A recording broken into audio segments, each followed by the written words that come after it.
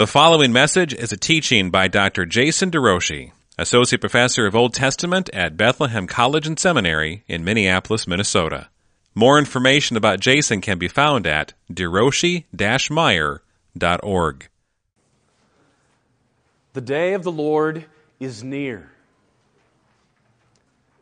Therefore, gather together, seek the Lord. Perhaps you may be hidden on the day of the anger of the Lord. Seek the Lord together and wait on Him.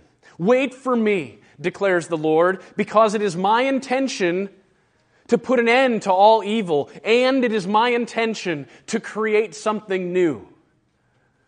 To make a Jerusalem that is unlike any Jerusalem there ever was, filled with men and women from every tongue and tribe and people and nation, gathering from as far as ancient Ethiopia, coming up the rivers of life to the presence of God and giving Him worship. On that day, declares the Lord, when I deal with sin, as far as the east is from the west, when I address that sin, pouring all of my wrath upon my Son, on that day I will make something new. I will give pure speech across the world. And people will be able to call upon me with all of their heart and with all of their soul, finding in me all the help that they need. I will make of them a united people, and they will be priests to me, offering worship. I will clean out all the rebels from the community so that the community, my community, made up of men and women from every tongue and tribe, in that community there will only be purity. Those who have been ransomed, those who are humble and not proud. Sing for joy, because indeed I have removed all of your evil. I have taken away the judgments. You don't need to fear anymore. And now we come to verse 16 of chapter 3. On that day it will be said to Jerusalem, "Fear not, O Zion. Let not your hands grow weak. The Lord your God is in your midst, a mighty one who will save. He will rejoice over you with gladness. He will quiet you with His love. He will exult over you with loud singing." That is our God. A mighty warrior who is committed to save completely in every way. The charge to wait for the Lord, followed by two reasons to wait for the Lord. The ultimate motivation to wait for the Lord is that He will save completely. And when He saves completely, He will satisfy wholly. The promise that the Lord will bring consummate salvation. So last week, we began this final unit, and we saw the timing in verse 16. On that day is the day of the Lord, which I've argued already came and is still to come. It already came in the person of Jesus when He went to the cross on our behalf. The future judgment day of God's wrath and all the fire and fury that He has against evil was poured against His Son on behalf of those who are in Jesus. But for those who are not in Jesus, who do not have Him as their refuge, all that fiery wrath still awaits and will be poured out at the end of the age. Now what we're told is that on that day, the day that began in verse 8, wait for me for the day when I rise up. Wait for me. Don't give up. Don't give in. Keep trusting in me. Persevere in your faith. Because know this, I intend to put an end to evil. And know this, I intend to do a new work. So this is Zephaniah talking way before Jesus comes. 622 BC. calling the remnant of Judah in a sea of injustice to wait for the all-just God who will bring morning out of the darkness. That's what it said in verse 5 of chapter 3. He is a God who morning after morning works justice. He always overcomes the wicked ones who work in the evening like wolves. Verse 3 of chapter 3. Those working in darkness are going to be overcome by the light. And when that light dawns, and 1 John chapter 2 verse 9 tells us the light is already shining, the darkness is passing away. When that light dawns, God will work justice on behalf of those that He has saved. It won't be a people who are proud and self-reliant. It will be a people who have recognized their sinfulness and have cried out in desperate need for their mighty Savior. On that day, it will be said to Jerusalem, "Don't fear." Now, verse 15 ended with that similar cry, "You shall never again fear evil." Now, one of the intriguing elements is that the word for don't at the end of verse 15 is different than the word for don't at the beginning of verse 16. The word for don't in verse 15 is a word for never. The word for don't in verse 16 is an immediate don't. So it's the difference of "you shall never commit adultery" and me talking to my 5-year-old, "Don't run out in the road." I wouldn't say never run out into the road to I don't have a 5-year-old, I have a 6-year-old. I wouldn't say never run out into the road to my 6-year-old because there might be some time in the future where that might be absolutely necessary. Indeed, even with me, that might be okay.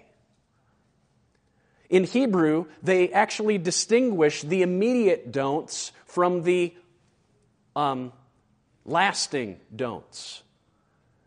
And one of the elements that I noted for all of you last week is that the day of the Lord has begun in verse 16. On that day, when the day of the Lord comes, it will be said, "Don't fear right now. Don't fear." And there are still things, according to verses 16 through 17, that have to be done. Even though the day of the Lord has come, it doesn't come all at once. If you have a 24-hour clock, it's somewhere at the beginning of those 24 hours and not the end of those 24 hours. Indeed, the day of the Lord, as it's portrayed in Scripture, is never going to end. The 24-hour clock is never going to come to an end. This is the culminating day of the Lord. We have arrived at, this is what Jesus starts when He comes. He starts the eternal rest of God.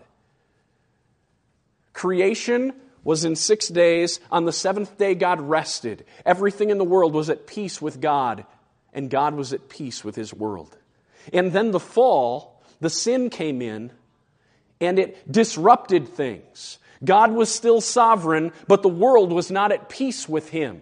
And all the rest of salvation history is about God bringing things back in order to reestablish Sabbath,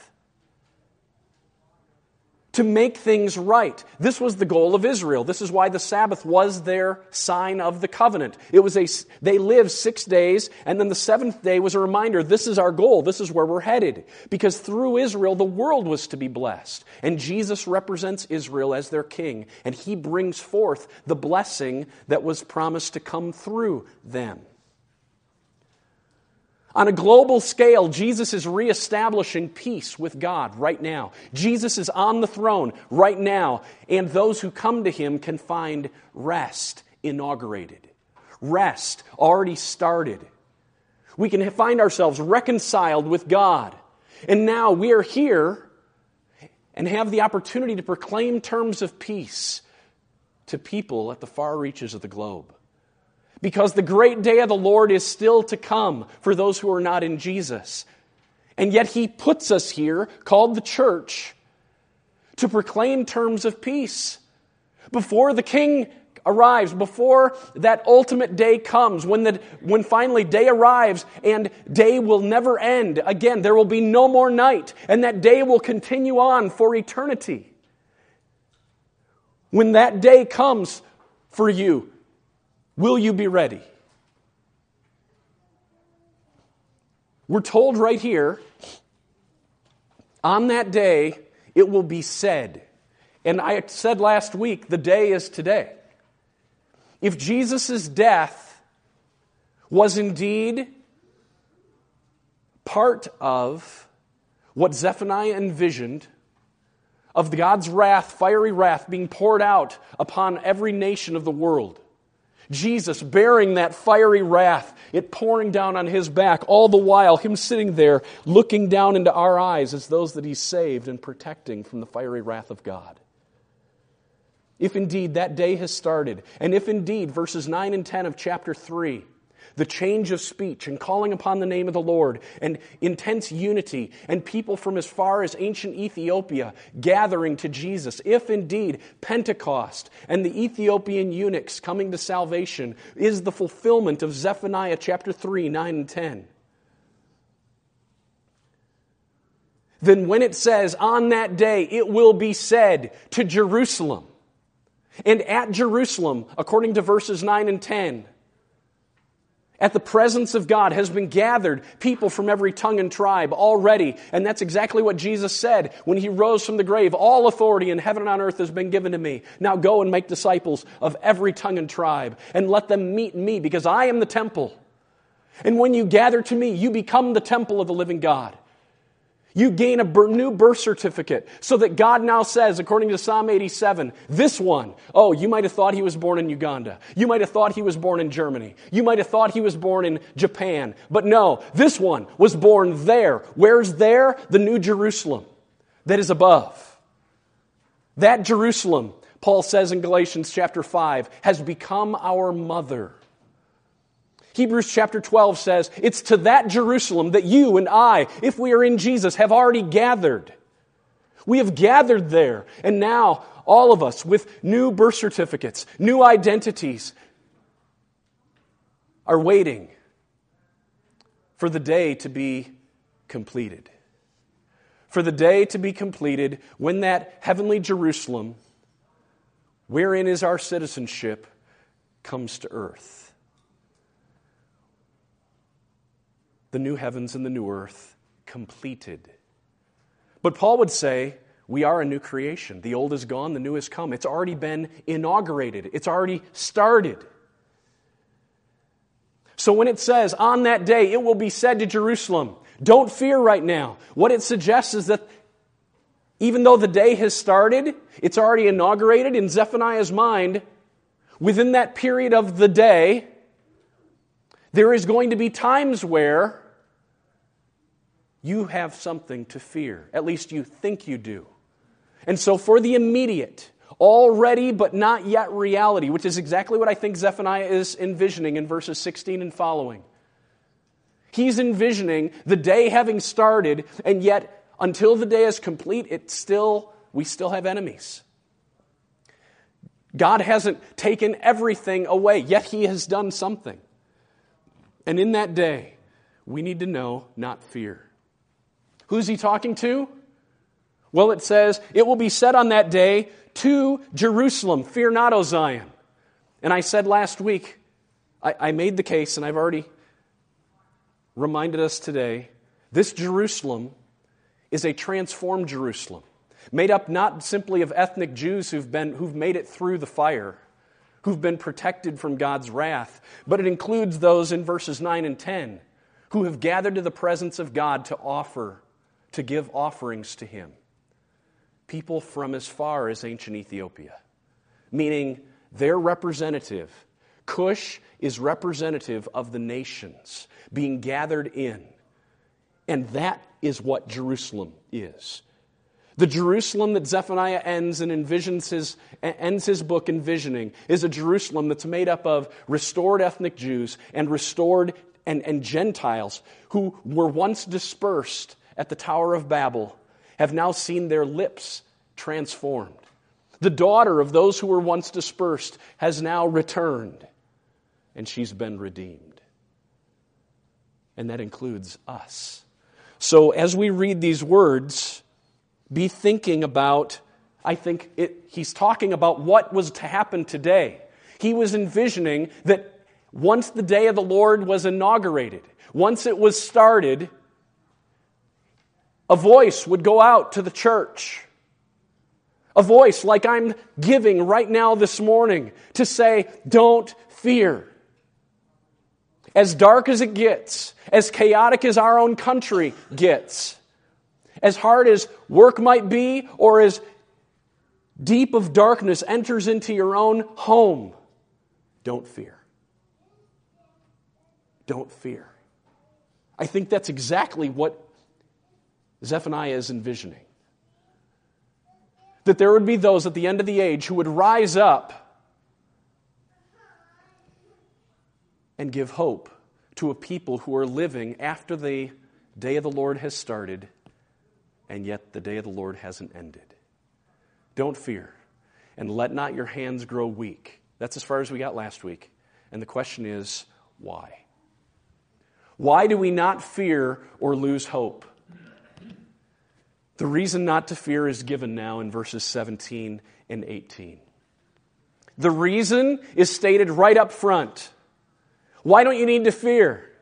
Because the God of heaven and earth, who has famished all the gods of the earth, who already has at the cross disarmed every ruler and every authority, the very God who is greater than he who is in the world, that very God who gives to his Son all authority in heaven and on earth, is with us. That's what it says right there. The Lord your God is in your midst, Jerusalem.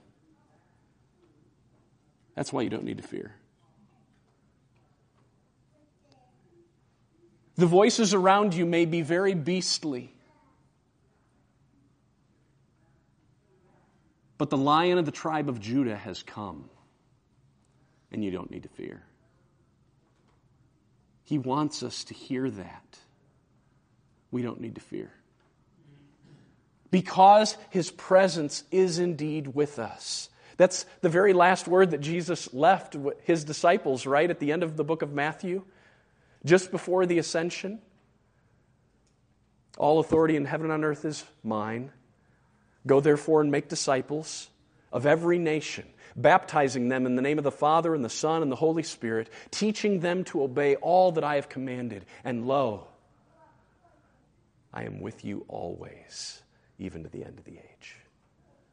To take comfort.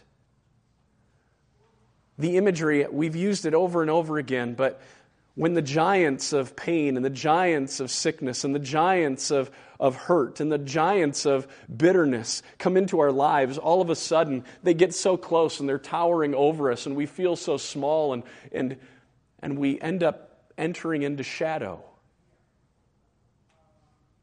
And all we have to do is step back and recognize that this evil is so small compared to the sun that's creating the shadow. And the Son is with us. We don't need to fear. Look with me at the text. Right away, it gives an implication. So it says, the Lord your God is in your midst. Now the ESV has a mighty one who will save, as if it's describing the previous sentence. But literally, it's a full verb. A mighty one, He will save. It's a full sentence. So the Lord your God is in your midst, a mighty one, a warrior. He will save. So if He's in your midst, there's some kind of a confidence that this is supposed to give. A confidence that He will save completely. In this already but not yet sphere, where the ages are still overlapping, the day of the Lord has started, but the old age of darkness is still lingering. In that overlap, the very presence of our God with us gives us confidence. Because He's God, we know He's a mighty warrior. The very presence of that God with us is supposed to give us confidence that He will indeed complete what He has started. He's begun the work, and He will be faithful to the end.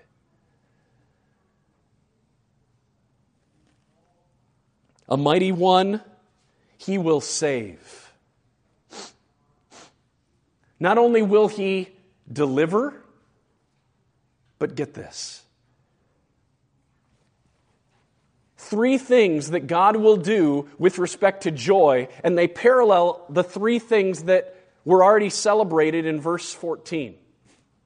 So in verse 14, Zephaniah just breaks in, sing aloud, shout, rejoice and exult with all your heart.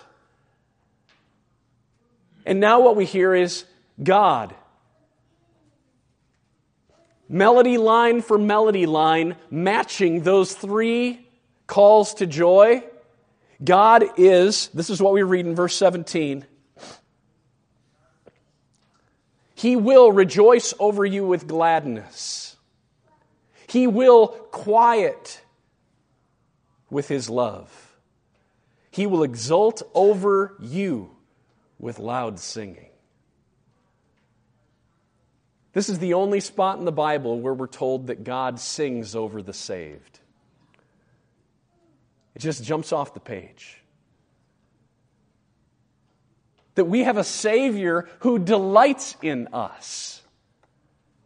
The psalmist ends the book of Psalms saying something very comparably.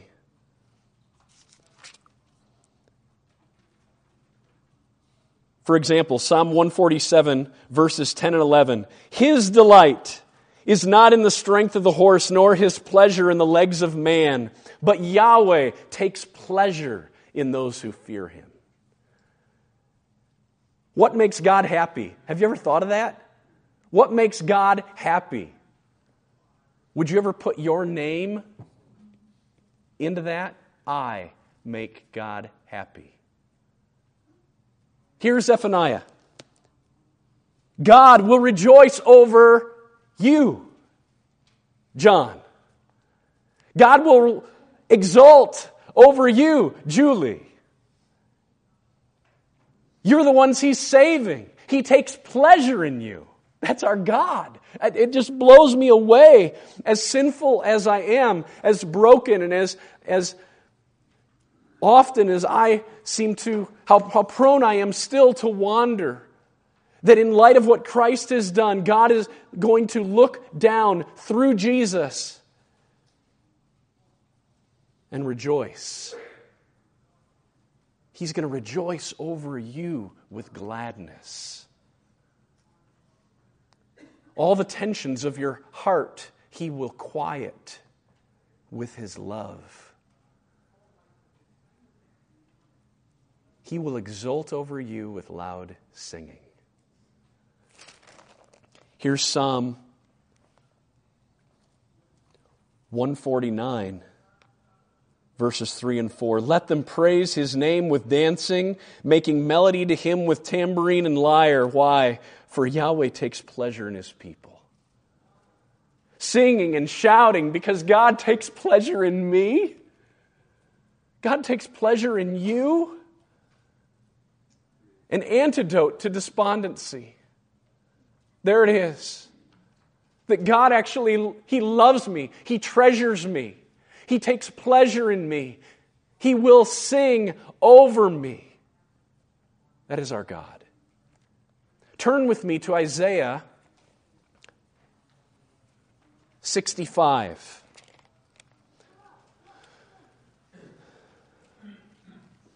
Isaiah 65. Right at the end of the book,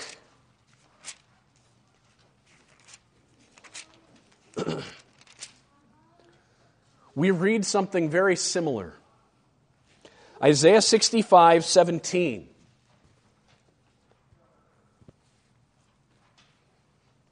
For behold, I create a new heavens and a new earth. The former things shall not be remembered or come to mind. But be glad, you who I am working in. Be glad and rejoice forever in that which I create. For behold, I create Jerusalem to be a joy. Notice the link there between new heavens and the new earth. Jerusalem. They're identified now. They're identical now at the end of Isaiah. This is the fifth of the mountaintop texts in Isaiah. Just punch it in, mountain. Shows up 5 times in 5 different areas. And as you move, in the beginning, the mountain is just Jerusalem. By the end of the book, the mountain is both Jerusalem and all the earth. Because on the top of the mountain was the temple, and in the temple was the Holy of Holies. That was the mountain of the Lord. And now, there is no temple, because the Holy of Holies has become everything.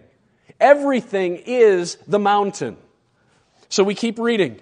Behold, I create Jerusalem to be a joy, and her people to be a gladness. I will rejoice in Jerusalem and be glad in my people. No more shall be heard in it the sound of weeping or the cry of distress. Now just look a few verses later, verse 25. In that day the wolf and the lamb shall graze together. The lion shall eat straw like the ox, and dust shall be the serpent's food. Should remind you of Genesis chapter 3. They shall not hurt or destroy in all my holy mountain. This is the culminating image, and yet that image of the lion laying down with the lamb, the wolf grazing with the lamb, the lion eating straw, that's directly right out of Isaiah chapter 11, that's describing what it will be like when the shoot of Jesse, the ultimate son of David, rises as king. This is a picture of the age of the Messiah that's already inaugurated, already started, and yet not fully complete. New heavens, new earth, already, but not yet. All centered on Jesus. And at the culmination of the ages, God rejoicing in His people. It's amazing. Now, turn back to Zephaniah.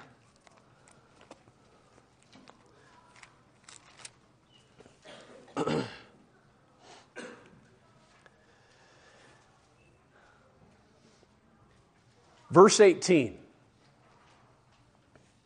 Verse 18 gives proof, I believe, that God will do all the salvation and God will do all the celebrating that He just promised. What's the proof?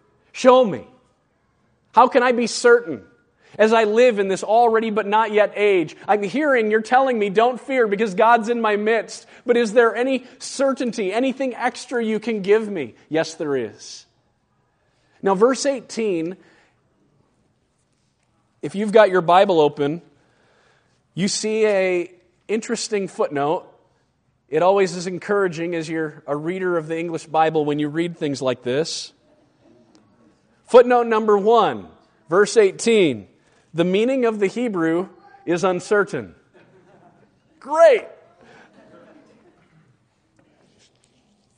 So that leaves Deroshi the opportunity to share with you what I think it's saying. Now, I think I can leave the ESV mostly as it stands, but there's one thing that the ESV did that I don't think is helpful, and that is it took a past tense verb and made it future. And when you make the future verb into past time, it changes everything, and I think finally gives clarity to what Zephaniah is doing. What the ESV translators did is they recognized all this is about the future, right? And so it just feels like it's supposed to be a future, and I can't explain why it's past tense. I have gathered instead of I will gather. Well, let me explain what I think is happening. Look back in verse 8.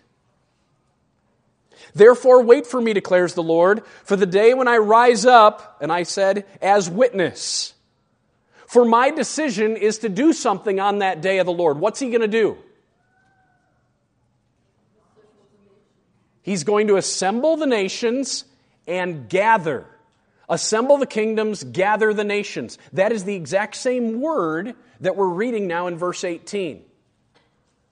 On that day, I will do this. I will gather the nations and assemble the kingdoms and pour out upon them my wrath. Now look at verse 9. On that same day, I want you to wait for me now, because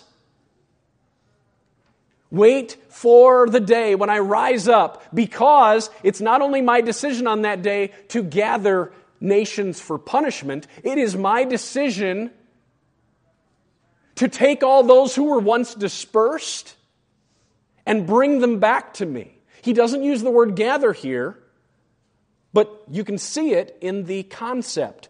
Verse 9, at that time I will change the speech of the peoples to a pure speech, that all of them may call upon the name of the Lord and serve Him with one accord. From beyond the rivers of Cush, my worshipers, the daughter of my dispersed ones, will bring my offering. Once pushed out at the Tower of Babel, now a far distant descendant of those who were pushed out at the Tower of Babel with multiple tongues, a descendant will be gathered in. They will indeed bring to the very presence of God an offering. I think the gathering that verse 18 is talking about is that gathering. That the gathering is not simply a gathering for punishment, it's also a gathering for restoration. As the New Testament talks about, when Jesus returns, He will gather in all that has been planted, and in that moment, He will separate the tares from the wheat. It's a single ingathering, an ingathering for judgment. Judgment in the sense of evaluation. And then He will sift out the wheat from the tares. He will separate the sheep from the goats. One gathering. So when it says, I should have put my translation on here. This is how I word it. Those suffering from the festival, I have gathered. The festival or the appointed time, but a festival, you'll recall that all the gathering language, we saw it way back in verse 2 of chapter 1, where the ESV translates it sweep away, and I just said this is the same verb that we're seeing right here, to gather. And God's declaring, I will gather in. And I noted way back then that the gathering related to a harvest.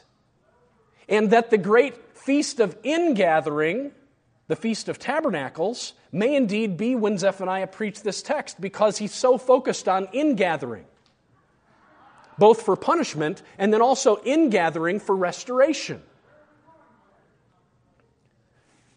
So verse 8, you'll recall, of chapter 3, uses both gather and assemble side by side to talk negatively about God's future punishment. Now look at verses 18 and 19. I'll just read it as it is in the ESV right now. I will gather those of you who mourn for the festival, so that you will no longer suffer reproach. Behold, at that time I will deal with your oppressors, and I will gather the outcast. That word gather now in verse 19 is the word that's used, translated as assemble in verse 18. What I'm seeing here is the promise of a second Exodus. We see that language all throughout the prophets, and I think that's what Zephaniah is talking about. Not just a great ingathering for God to punish, but a great ingathering of redemption. You've been separated from me far too long, and now I'm going to bring you back to my presence, and it's going to happen at the same time. The same time that He punishes sin, think cross, is the very time when in that moment He is calling people from every tongue and tribe to Himself to redeem and to restore.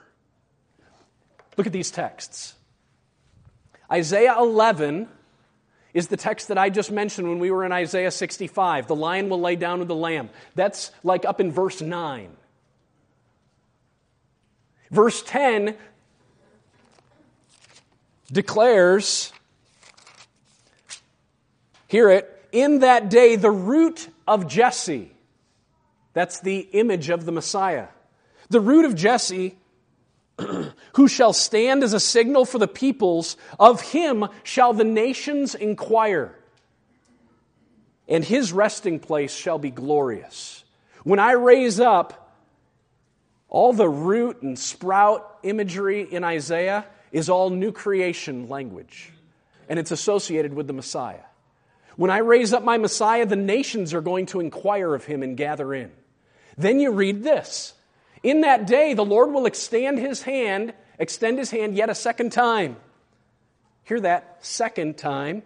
To recover the remnant that remains of his people from Assyria, Egypt, Pathros, from Cush, that's Ethiopia, from Elam, from Shinar, Hamat, from the coastlands of the sea. And there will be a highway from Assyria for the remnant that remains of his people, as there was for Israel when they came up out of the land of Egypt. A second Exodus in gathering. Once in slavery, no longer in slavery. Well, who's going to lead this Exodus? In Isaiah 49 verse 3, we learn that his name is Israel. Israel is the name of the one who will lead the Exodus. He is the servant who was called Israel from the womb. And I think in Isaiah 49:3, the servant Israel is the person Jesus who represents the many. Now notice what it says. And now the Lord says, he who formed me, Israel, from the womb to be his servant. Well, what's your mission? Why did God form you from the womb to be his servant? In order to bring Jacob back to him and that Israel might be gathered to him. Now his name is Israel, and his mission is to restore Israel. It's one of the clearest texts in all the Old Testament that Jesus represents the nation. His name is Israel, and the one who is doing the work will restore Israel. So you can go back to this passage, look in verse 3, and it identifies that the one that's the me right now has already been named Israel. So, your mission, Israel, is to bring Israel back. The mission of the man, Israel, is to bring the nation of Israel back. But it's too light a thing that you should be my servant to raise up the tribes of Jacob and to bring the preserved of Israel back. That's too small. I've got bigger plans for you. Not only are you going to restore ethnic Israel back to me, I will make you a light to the nations, that my salvation may reach to the ends of the earth. One man representing the nation will be the instrument of global salvation. Therefore, behold, the days are coming, declares the Lord. That's how Jeremiah 31 New Covenant begins, same way.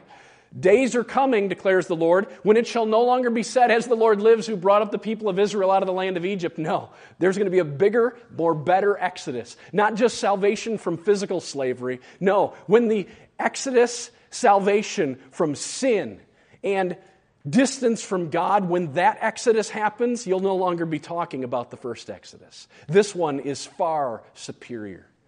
As the Lord lives who brought up the people out of the land of Egypt. No, they won't be saying that, but they'll be saying, as the Lord lives who brought up the people of Israel out of the north country and out of all the countries where he had driven them. For I will bring them back to their own land that I gave to their fathers. Now we come to the New Testament. And you won't see this unless you look at the ESV footnote. But here we are with Moses on the Mount of Transfiguration and Jesus. And this is what we learn. Behold, two men were talking with him, with Jesus on the Mount of Transfiguration, Moses and Elijah, who appeared in glory. And what were they talking to Jesus about? ESV, his departure. Footnote, his exodus. The Greek text, very literally, it says exodus. That's what they were talking to Jesus about. When he, representing the world, would move through the waters of judgment. Remember, he calls his cross event a baptism. You'll remember that Peter calls the flood a baptism, but Paul in 1 Corinthians 10 calls the Red Sea a baptism. Jesus undergoes the judgment, and through that, he himself brings all those identified with him out of slavery to God. They were talking to him about his exodus, which he was about to accomplish at Jerusalem. Here's Caiaphas just before Jesus dies. It's better for you that one man should die for the people, not that the whole nation should perish. He didn't say this of his own accord, but being a high priest that year, he prophesied that Jesus would die for the nation. And not only for the nation, but also to gather, there's our verb, to gather into one the children of God who are scattered, using the exact same word as in verse 9, dispersed abroad. That's what Caiaphas proclaimed. That's what Jesus was doing. The great end times ingathering, not only of Jews, but of the nations, bringing them in, fulfilling the promises of Zephaniah. Verses 19 and 20. So let me just, so as I read verse 18, this is what I think it's saying. Zephaniah 3.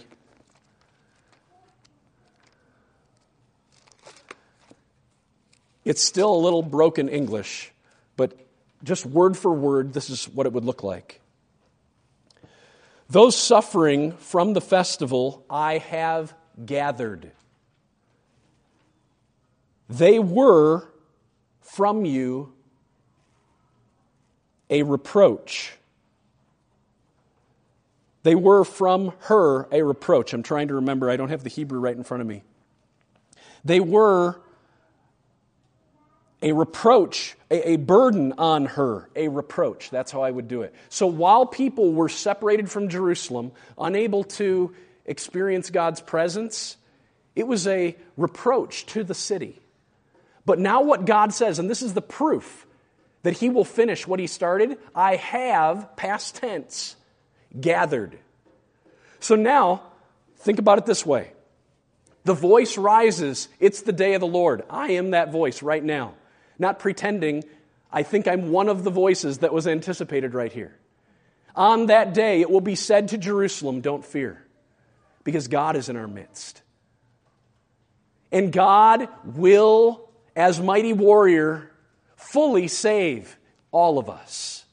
And God will, as that mighty warrior, celebrate over you, Judith. Celebrate over you, Tim. Celebrate, rejoicing, singing over you, Terry.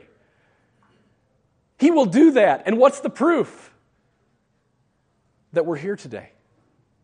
He has gathered in a people from every tongue and tribe and nation already, and it gives us proof that He has started something and He will complete it. He's already building an international church. I think that's exactly the point. So it's not future, I will gather. No, on that future day, the proof that He will finish what He started is that He has gathered. Second Exodus has already begun. Verses 19 and 20.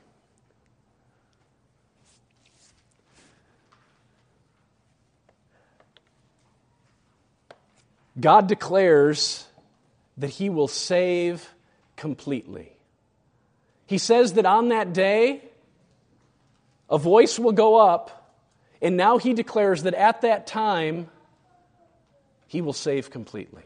Look with me at 19. Behold, it's a big word that just draws our attention to what follows. Look with me at the end, and he's getting ready to finish out his book. Behold, at that time.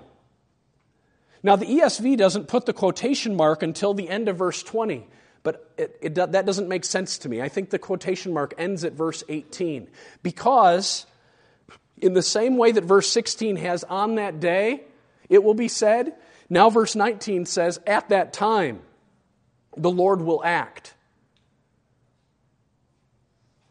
I think they're talking about the same future reality.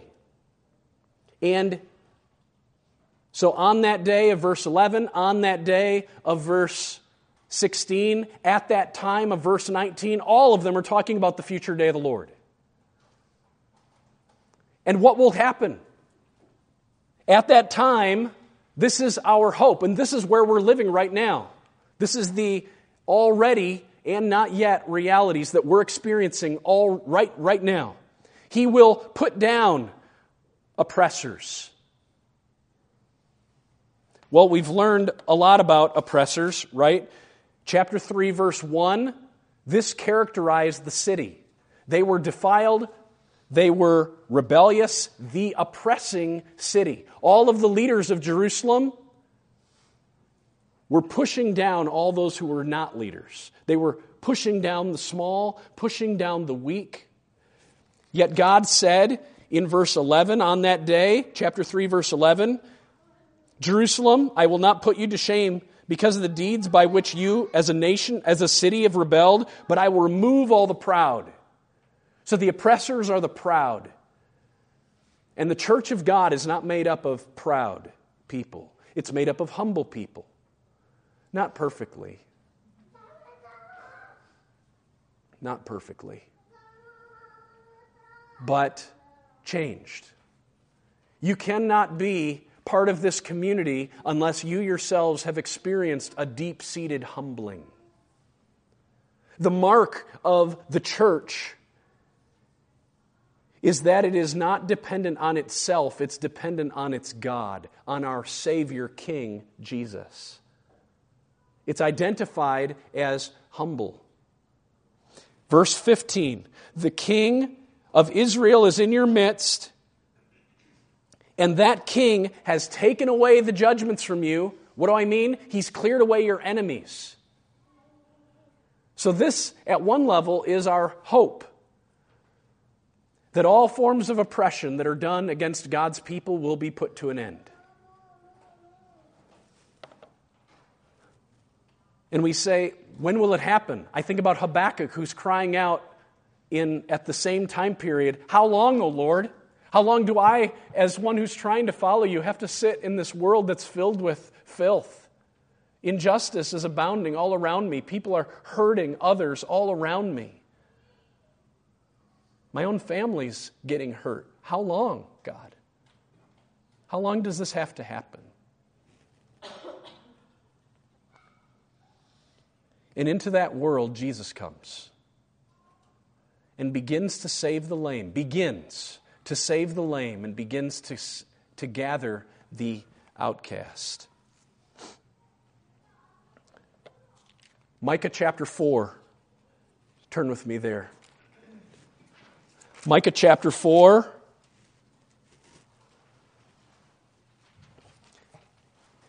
It opens with a future promise that I think is already being fulfilled today. It shall come to pass in the latter days, Micah chapter 4, that the mountain of the house of the Lord will be established as the highest of the mountains. It shall be lifted above the hills, and people shall flow to it. If you're thinking about a heavenly Jerusalem, identified with the temple who is Jesus, then we see this happening. Peoples will flow to it. Many nations will come and say, come, let us go to the mountain of the Lord, to the house of the God of Jacob, that He may teach us His ways. I want to know what He has to say. I want to be surrendered to His ways. I want to follow His paths. Nations from every tribe and tongue gathering to hear from God. Verse 6, in that day, declares the Lord, I will assemble the lame. I will gather those who've been driven away and those whom I have afflicted. This is exactly Zephaniah chapter 3.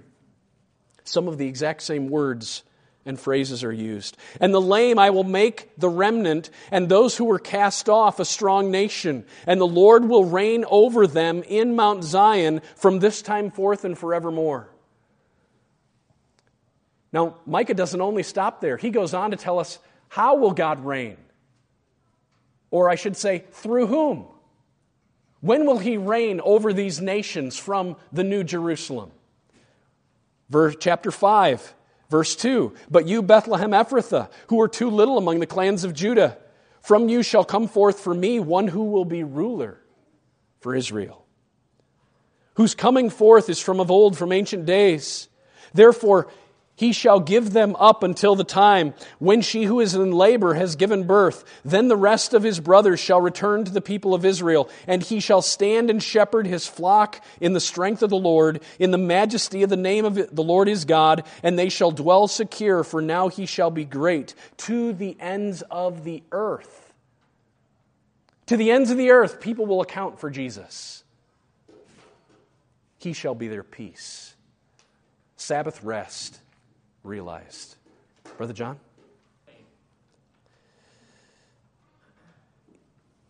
The lame are an added element to the blind that are distinctively identified with the Messiah in the future age.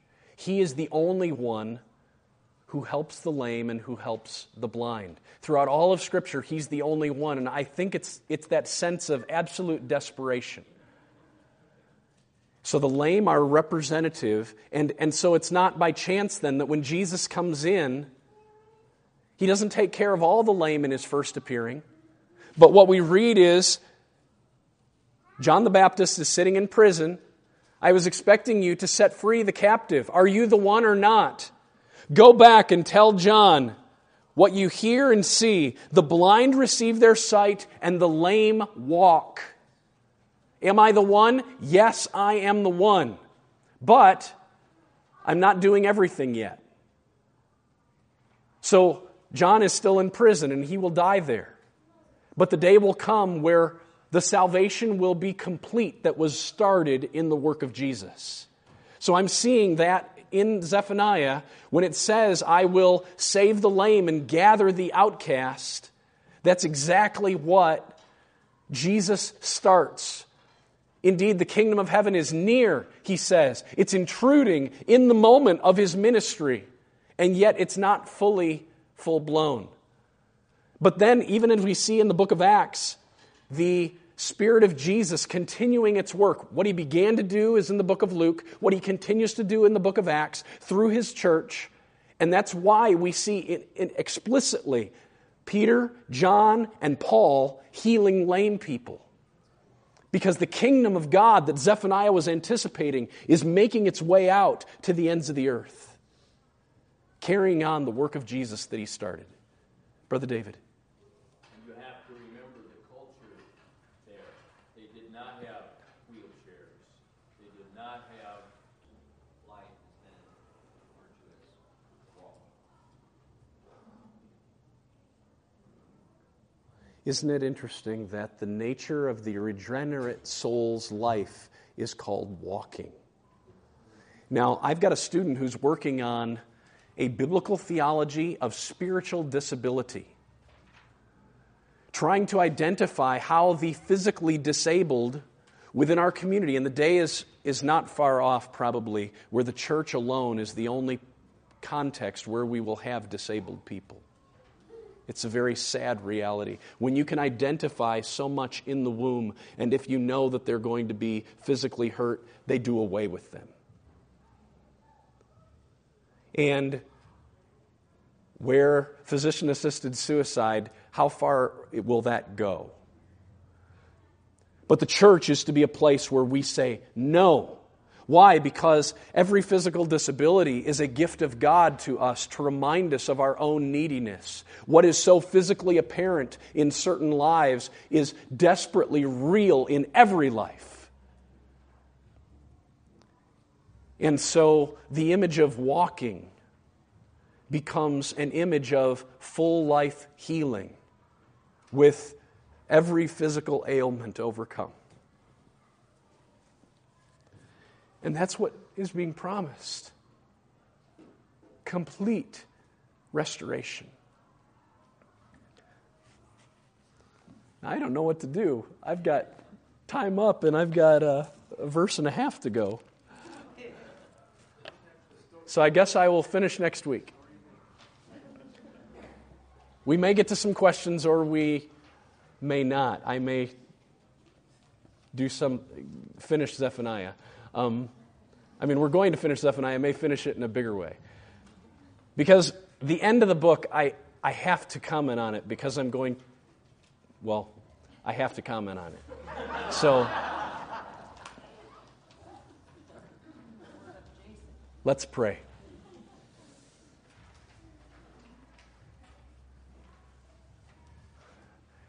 Father God, I thank you. I thank you that you can sing over sinners who've been saved. We look forward to hearing your melody ring forth. And it will only work in us deeper levels of joy and awe, because we know that you could not sing over us were it not for your Son. We thank you that we do not need to fear today. The momentary, even though it can feel so long and so hard, the momentary affliction is indeed preparing for us glory, when no more tear and no more pain will be present. We look forward to that day, and we thank you that you have already shown us that you are at work. You've gathered us. You've created a people from every tongue and tribe. You've identified us with your Son. And therefore, we have hope. Your presence is in our midst. Therefore, we have hope. We need not fear, and we need not let our arms grow slack. We need not give up hope. Hold our hearts. We are so weak and desperately needy. Be our upholder, our mighty one who will save. We look forward to the complete salvation. We celebrate that you have already begun your work. Thank you that you are with us now in Jesus. In His name we pray. Amen.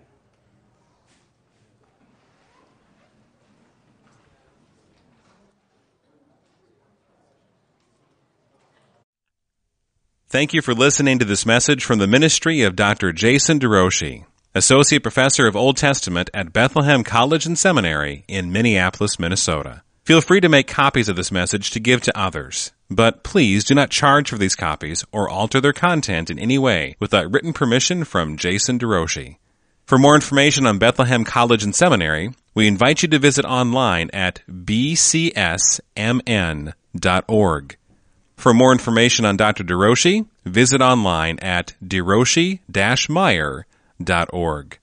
Proclaiming the kingdom and treasuring a God who rules, saves, and satisfies through covenant for His glory in Christ.